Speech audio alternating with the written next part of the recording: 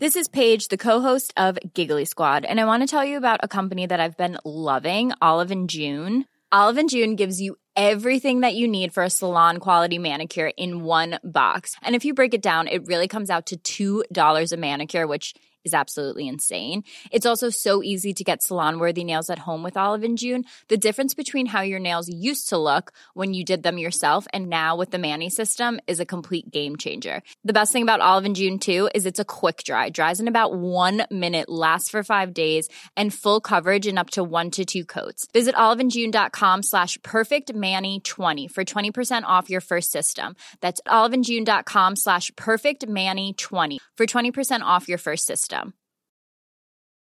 Imagine the softest sheets you've ever felt. Now imagine them getting even softer over time. That's what you'll feel with Boll & Branch's organic cotton sheets. In a recent customer survey, 96% replied that Boll & Branch sheets get softer with every wash. Start getting your best night's sleep in these sheets that get softer and softer for years to come. Try their sheets with a 30-night guarantee. Plus, get 15% off your first order at bollandbranch.com. Code BUTTERY. Exclusions apply. See site for details. Hello again, welcome back to the game. I am Hugh Wisencroft out in Qatar. Back in the UK, Gregor Robertson and Alison and Rudd join me on what has been a very eventful end to the round of 16 at the World Cup. And I think we have to start with Morocco. I do. I think we have to start there. They have booked themselves a place in the quarterfinals at the World Cup for the first time. It was a backs against the wall performance throughout against Spain, who passed them to death without really going anywhere. It went all the way to penalties, and Morocco were sensational. Bono, Yassine Bounou, who was in goal for Morocco, saved 3-0. Ashraf Hakimi of PSG, a right back, with a little dinked Panenka penalty in one of the most important moments for his country's footballing history. Just about the coolest man in the Northern Hemisphere. So absolutely unbelievable. Their fans inside the stadium at Education City making all that noise, all that passion, all that emotion spilling out at the end of it. It is probably one of the best stories at the World Cup so far that Morocco have reached the last 8. And yeah, we'll talk about Spain a little bit later on, but we have to revel, don't we, Gregor, in the way that they did it to get through this? Absolutely. I mean, sometimes when you watch a team park the bus, for want of a better phrase, and, you know, they did that for large swathes, let's be honest. Sometimes it's frustrating and you kind of, you know, you don't really find any entertainment or feel any affinity with the team. But my God, you felt it with them. And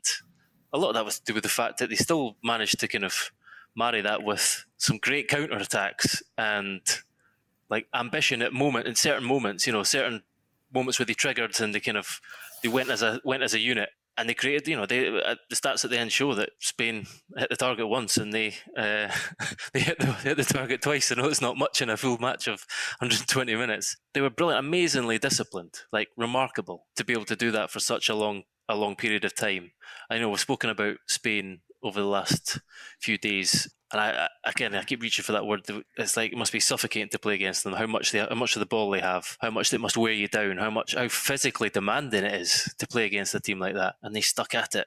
All their subs came on and put in a remarkable shift as well. You've got to give huge credit to the manager too. This is not a fluke. Like they've had clean sheets in 6 of his 7 games. You know, beat Belgium, beat Canada, drew Croatia.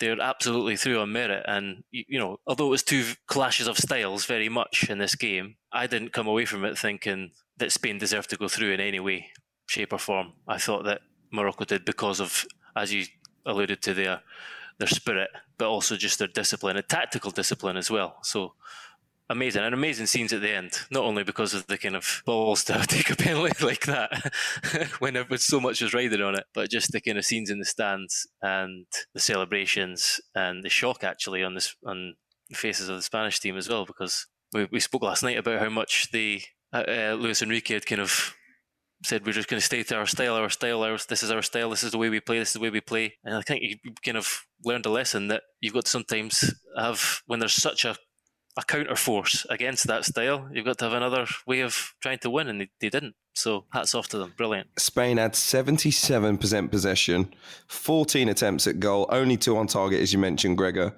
They attempted 1,050 passes in the game. They successfully completed 975 of them. They actually broke their own record at a World Cup in terms of pass completion. But it was weird.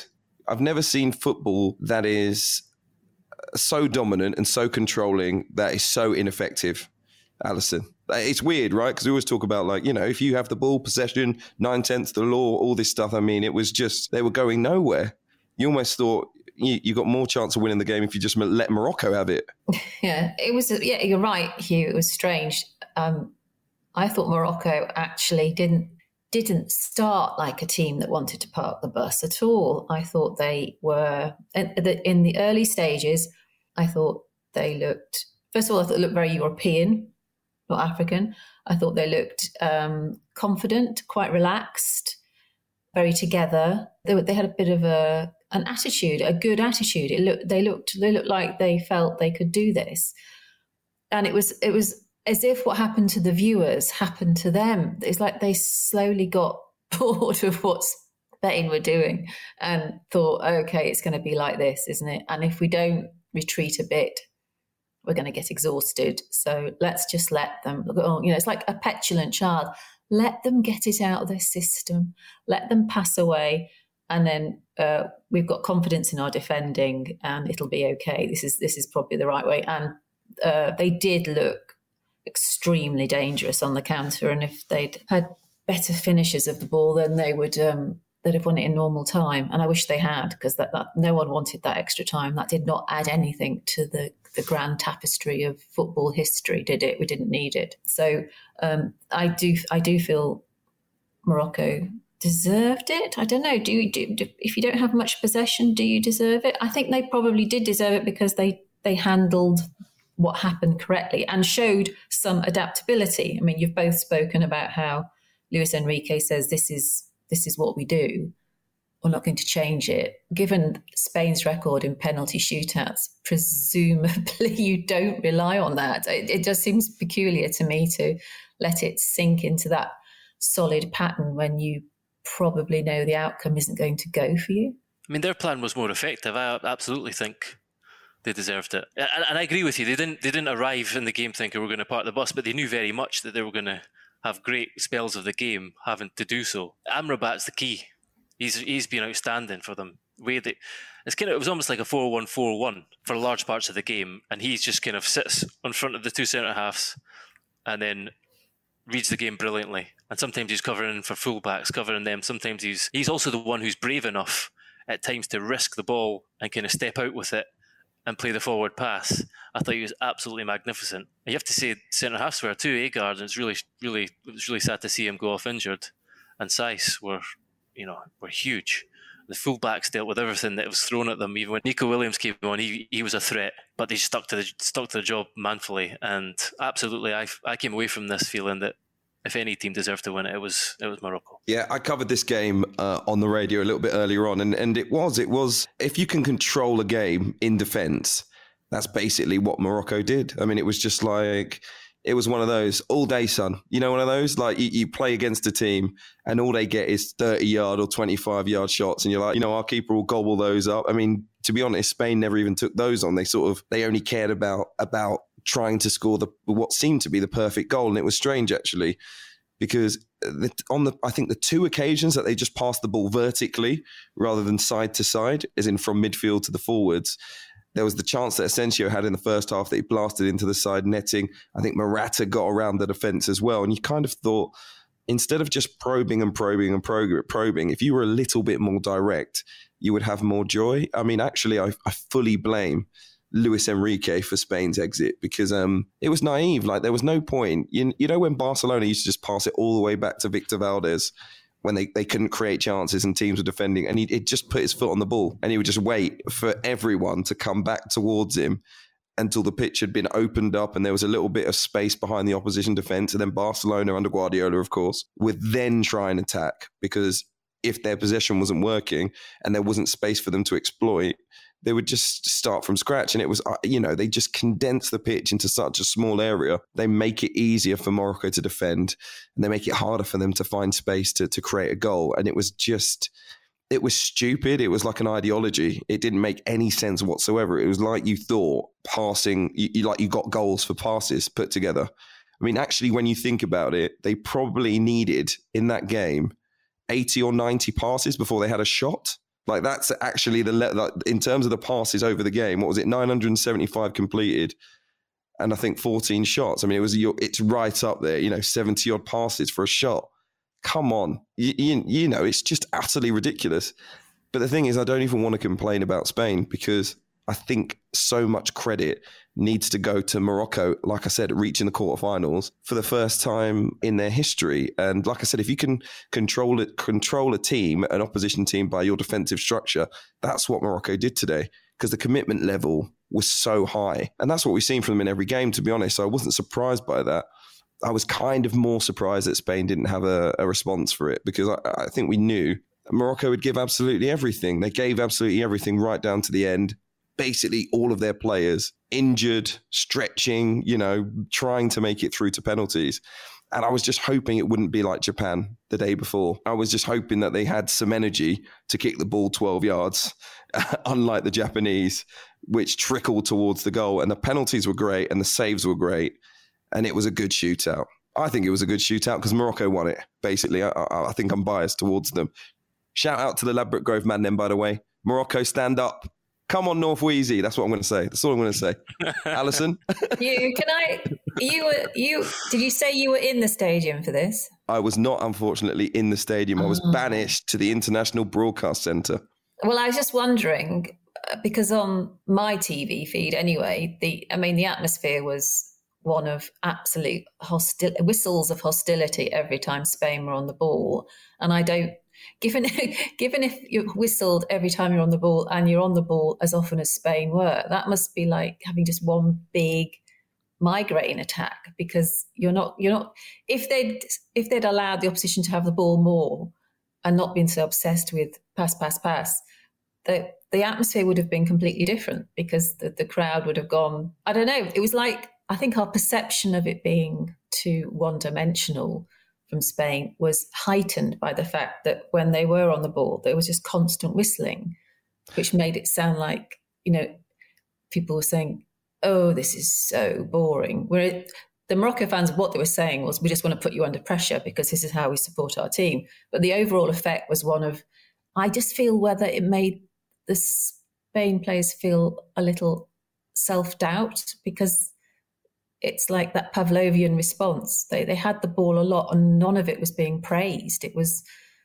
like they'd gone to the wrong party and they were gate crashers and they weren't doing what they were supposed to be doing. They were wearing the wrong outfits. It just didn't fit the mood of the stadium. What is key is the opposite effect, though.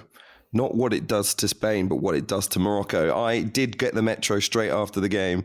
I was one stop away on the metro and I couldn't get on for about 10 trains, just went past, bouncing, full of Moroccan fans who were just singing, cheering, absolutely delighted. But I have gone to a Morocco game so far in this tournament and, the stadium is 90% Moroccan fans. One of the few nations where you would say virtually everyone inside the stadium with Morocco flag and a Morocco shirt on actually supports the nation and hasn't been told to in any way, shape or form. But actually, I think during the game, I was reflecting on it on the broadcast, that Morocco weren't going to tire because of them, because they were basically playing a home game. So they were always going to have the energy to get through extra time. They were never going to tire. Like the crowd was always going to basically force them to pick themselves up and keep running.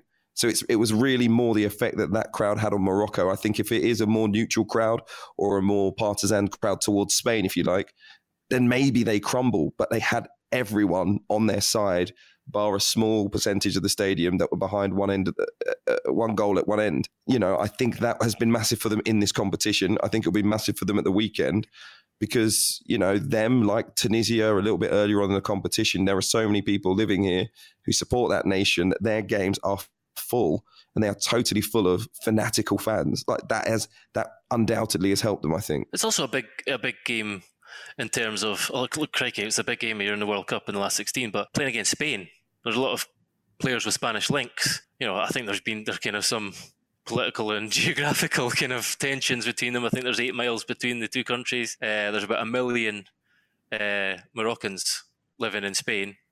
Hakimi's spoken about kind of the racism he felt when he lived in he was born in Madrid and to Moroccan parents who emigrated there. And so I think that even the managers played there, and there's quite a few players who were Spanish born or have links to the country. So that's another kind of added little bit of spice to it. But I'm not sure how much that plays into it during the actual match. But I think it was a huge fixture for them, and they have become the kind of adopted nation as well for other African countries. And I think for Qatar, it's not surprising to see whether everyone is a genuine Moroccan supporter inside the stadium or not. It's not surprised to see them massively, like overwhelmingly in the majority of support in the stadium. Yeah, I tend to agree with you on that. I think being here in Doha, there is an element of any nation that is perceived to be, representing the region.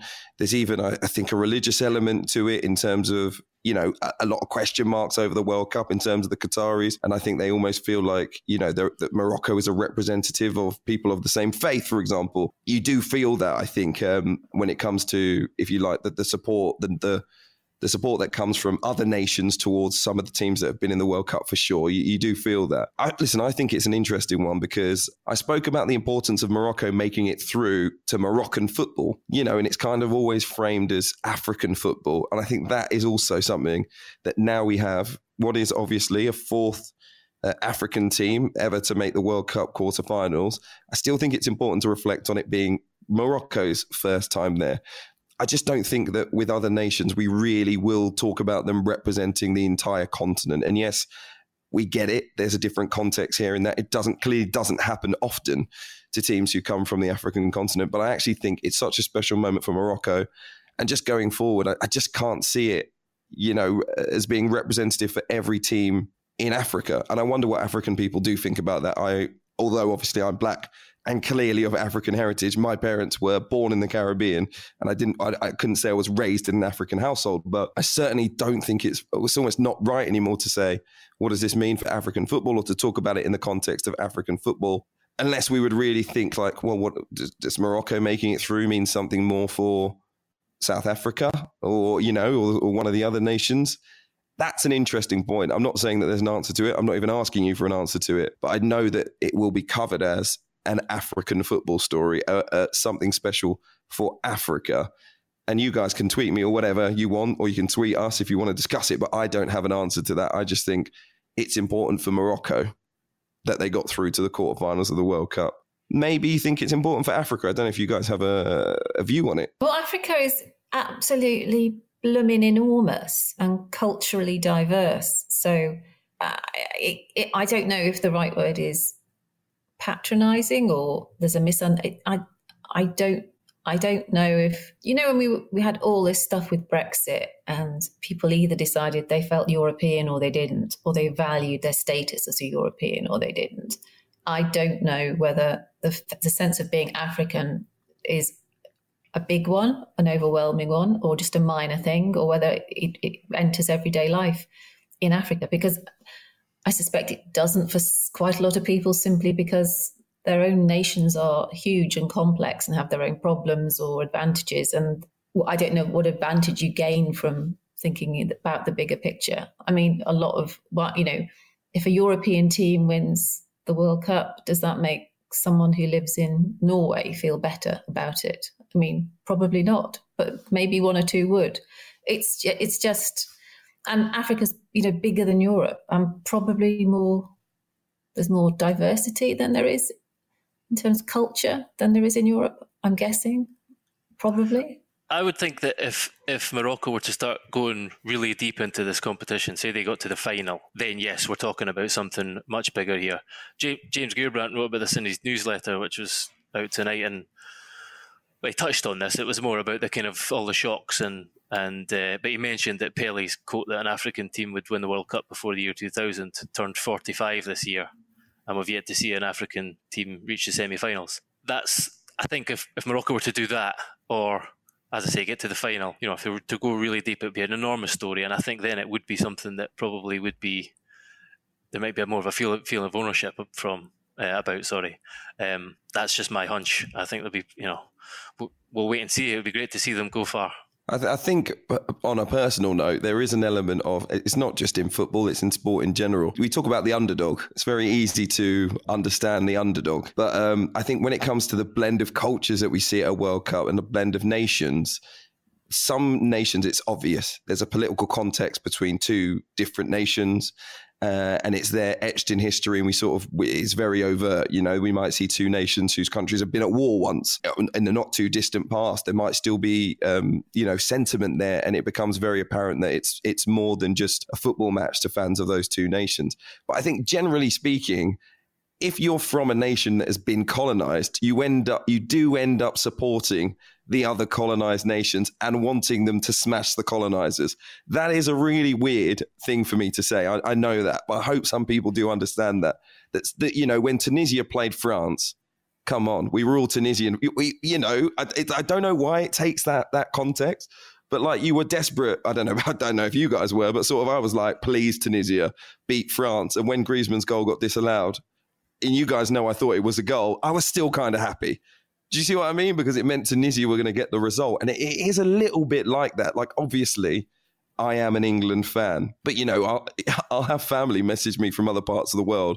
They're desperate for England to lose, particularly against nations that were part of the British Empire in just about any sport. And I don't know whether you guys understand me saying that or not. Well, yeah, because I think whenever there's any match at any level, actually, is much more enjoyable if you discover either beforehand or while the game's going on who it is in your heart you want to win. And sometimes you might not even know why. It's just a deep-rooted thing. You get a feeling, and it can be based on all sorts of things, from the smile of the manager to the colour of the kits to some sort of complicated political backdrop. So I do understand, because sometimes I watch a game and I don't know till they've kicked off who it is in my heart I want to win. And there'll be so many different factors informing that decision, and most of them will be subconscious. So if there's something as big as colonization going on, that's bound to have an impact, isn't it? Because you need to find, Hugh, as a professional, do you find when you're working on a live sport as opposed to discussing it afterwards that you have to remind yourself to be impartial or not? Do you park the emotional side? As you guys know, I'm very impartial naturally, so it's never an issue for me. No, I never have to remind myself. I always, especially when you're doing a live sport, I always imagine that I'm the fan of the clubs that I'm watching. And if they have a really terrible result, I feel like I'm the angry fan who's annoyed at the performance of the left back or the decisions that the manager made, and vice versa. If the other team has won and played really well, I want to be that excited, giddy, happy fan that's leaving the stadium. So that's my way of being impartial. I just try and put myself in the shoes of either team, really. And I guess that's why, the colonization thing plays a role, because if you're covering Tunisia at this tournament like I did, or Morocco, that's a part of it. That obviously is a part of it. If you cover Wales against England, not quite the same. But Gregor, you can tell me as a Scotsman, there is an element there. There is a feeling there, If you hear Amar O'Heed, for example, being sung, and you look at the words and you think about what it meant to the Red Wall Welsh fans when they were taking on England, despite the fact that they knew that they were going to go out, that game in itself held such huge significance, not really just because we're neighbours. Do you see what I mean? I know that you know what I mean, Gregor. Yeah, I think what we're saying is history matters. It plays a part in your feelings and involvement in football, no matter how small that is. I think for most people that's true. I just think if this is already an incredible story for Morocco. I think if they were to go another step or even another step further, it would become enormous. And, I personally would love to see that happen.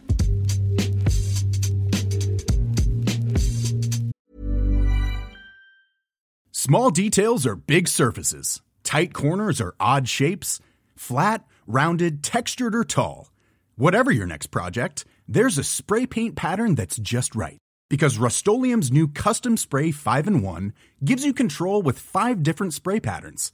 So you can tackle nooks, crannies, edges, and curves without worrying about drips, runs, uneven coverage, or anything else. Custom Spray 5-in-1. Only from Rust-Oleum.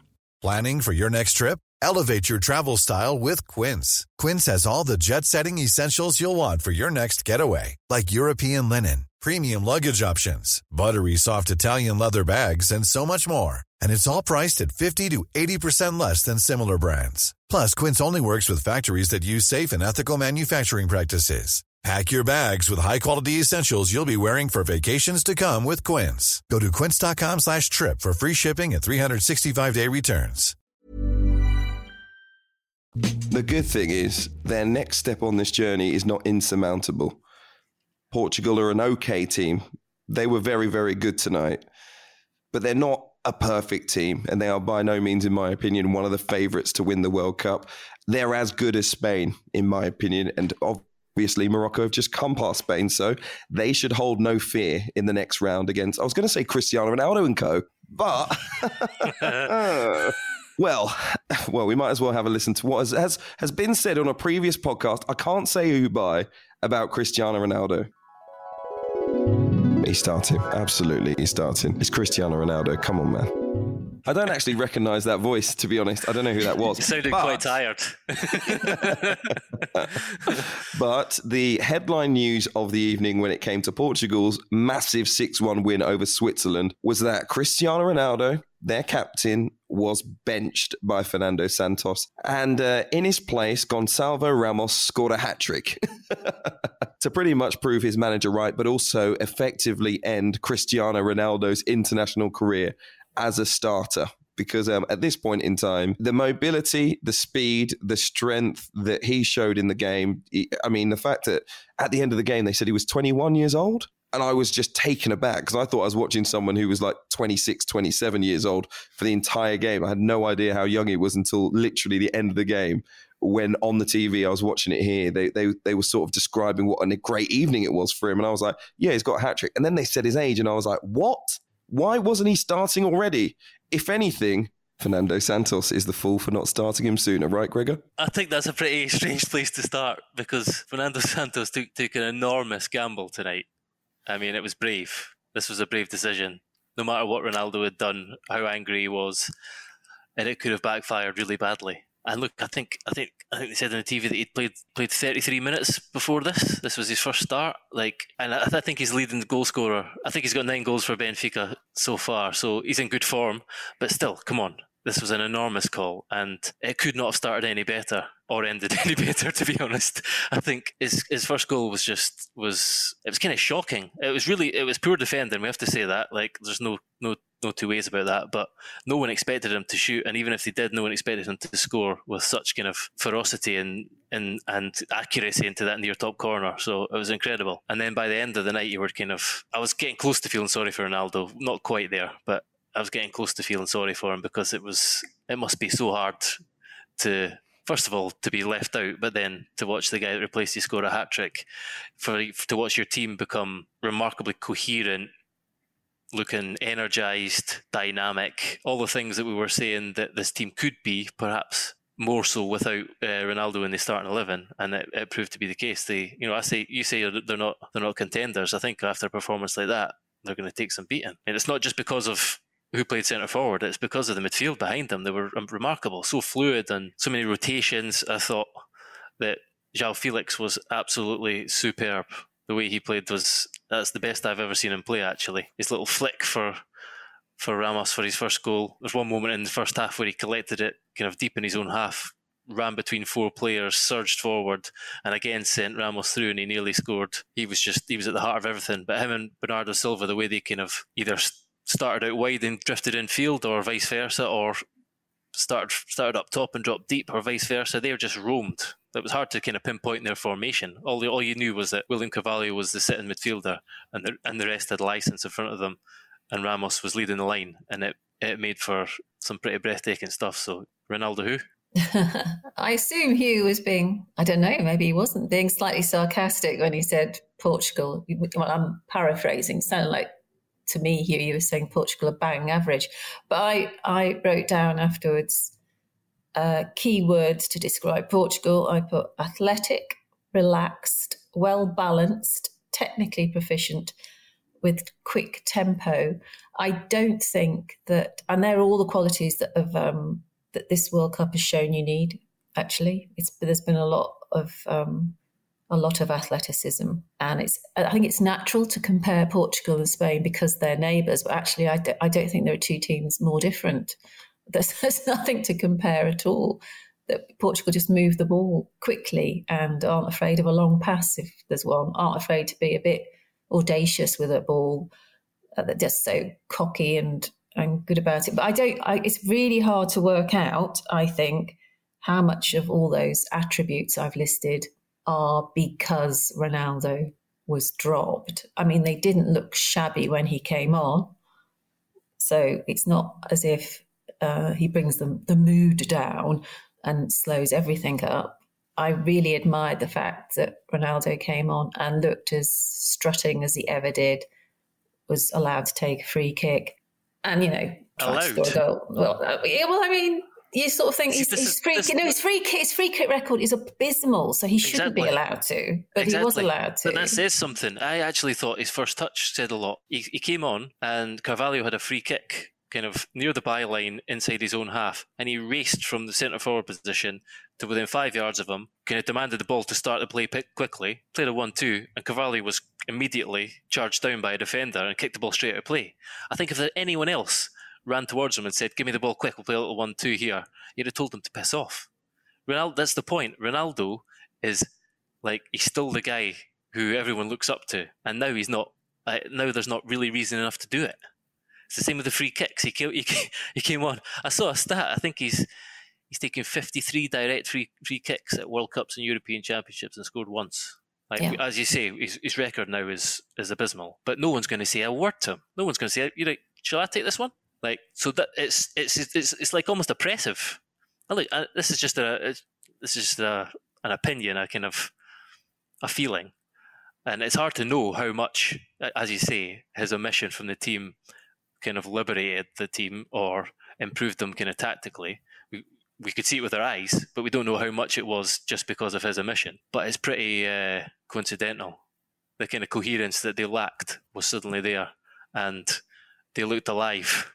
They looked very much alive as a group and as a team. I have to think that the two are linked. But if they progress, and well, they have progressed, but if they keep progressing, and that means that there might be a penalty shootout, if you were manager, you would definitely have him on the pitch for a period of extra time, wouldn't you? I mean, of course, he can still be someone who comes on and plays and might play a big part. He might score the winner in the final. Who knows? But he's also got to be someone who's willing to play that part. And crikey, we've spoken for the last couple of months about how unwilling he's been to do that at Manchester United. So it's going to be interesting to see how the next week or so develops. And the crowd were calling for him. Well, personally, I think that says more about who was in the crowd than than anything about Ronaldo. So, yeah. But okay. It must have been a hard night for him. In fairness, it must have been a very hard night for him. How would you compare Brazil's high-scoring performance and Portugal's high-scoring performance? Which one would you say was the most impressive? That's a tough one. Because also we have to say Switzerland, we've not spoken about them at all, were extremely disappointing. Fabian Schär had an ordeal in the first half and must have been, I think he'd been carrying some kind of knock and I think he'd missed some training, but whatever, he was miles off it. And there was just so much space. There was the number of times that Ramos was allowed to kind of run in inside channels. As I said, João Felix kind of scythed through the midfield. Not even mentioned Bruno Fernandes yet. It was one of his quieter nights, but he was still he's still involved in all that kind of movement and play behind Ramos. So you have to throw that into the mix, and then you have to say South Korea weren't the best either. So part of it is to do with the opposition that they've both faced, but they were both on scintillating form too and clinical. So that's what kind of augurs well for them both, and not so well for the other nations. I think the common denominator for me was the how relaxed both Brazil and Portugal were, how comfortable they were in their systems, how much joy they were having. That was almost identical. I mean, Brazil have the better dances, but there was just something about, it's not, I think probably I'd say Brazil was slightly cockier than Portugal, but there was something quite watchable about how they were just enjoying it. And you felt like, they I know both oppositions were weak, and actually it wouldn't surprise me if we heard that there was some sort of bug going around the Swiss camp. They looked like they'd all of them gone down with their energy levels. It was disappointing from them. But yeah, I don't know. Who did, I think I probably enjoyed Portugal's performance slightly more, actually. Probably because it was more unexpected. I think Portugal found a recipe today in a 4-3-3, whereas Brazil already knew what their best recipe was. So I think it was much more important that it clicked for Portugal tonight. I think the opposition, they were equally bad, both South Korea and Switzerland. So that's it for the next couple of days at the World Cup. We will record a couple of special episodes for you, so look out for those. Thank you for listening. Check us out. It's thetimes.co.uk/thegame. We'll see you tomorrow.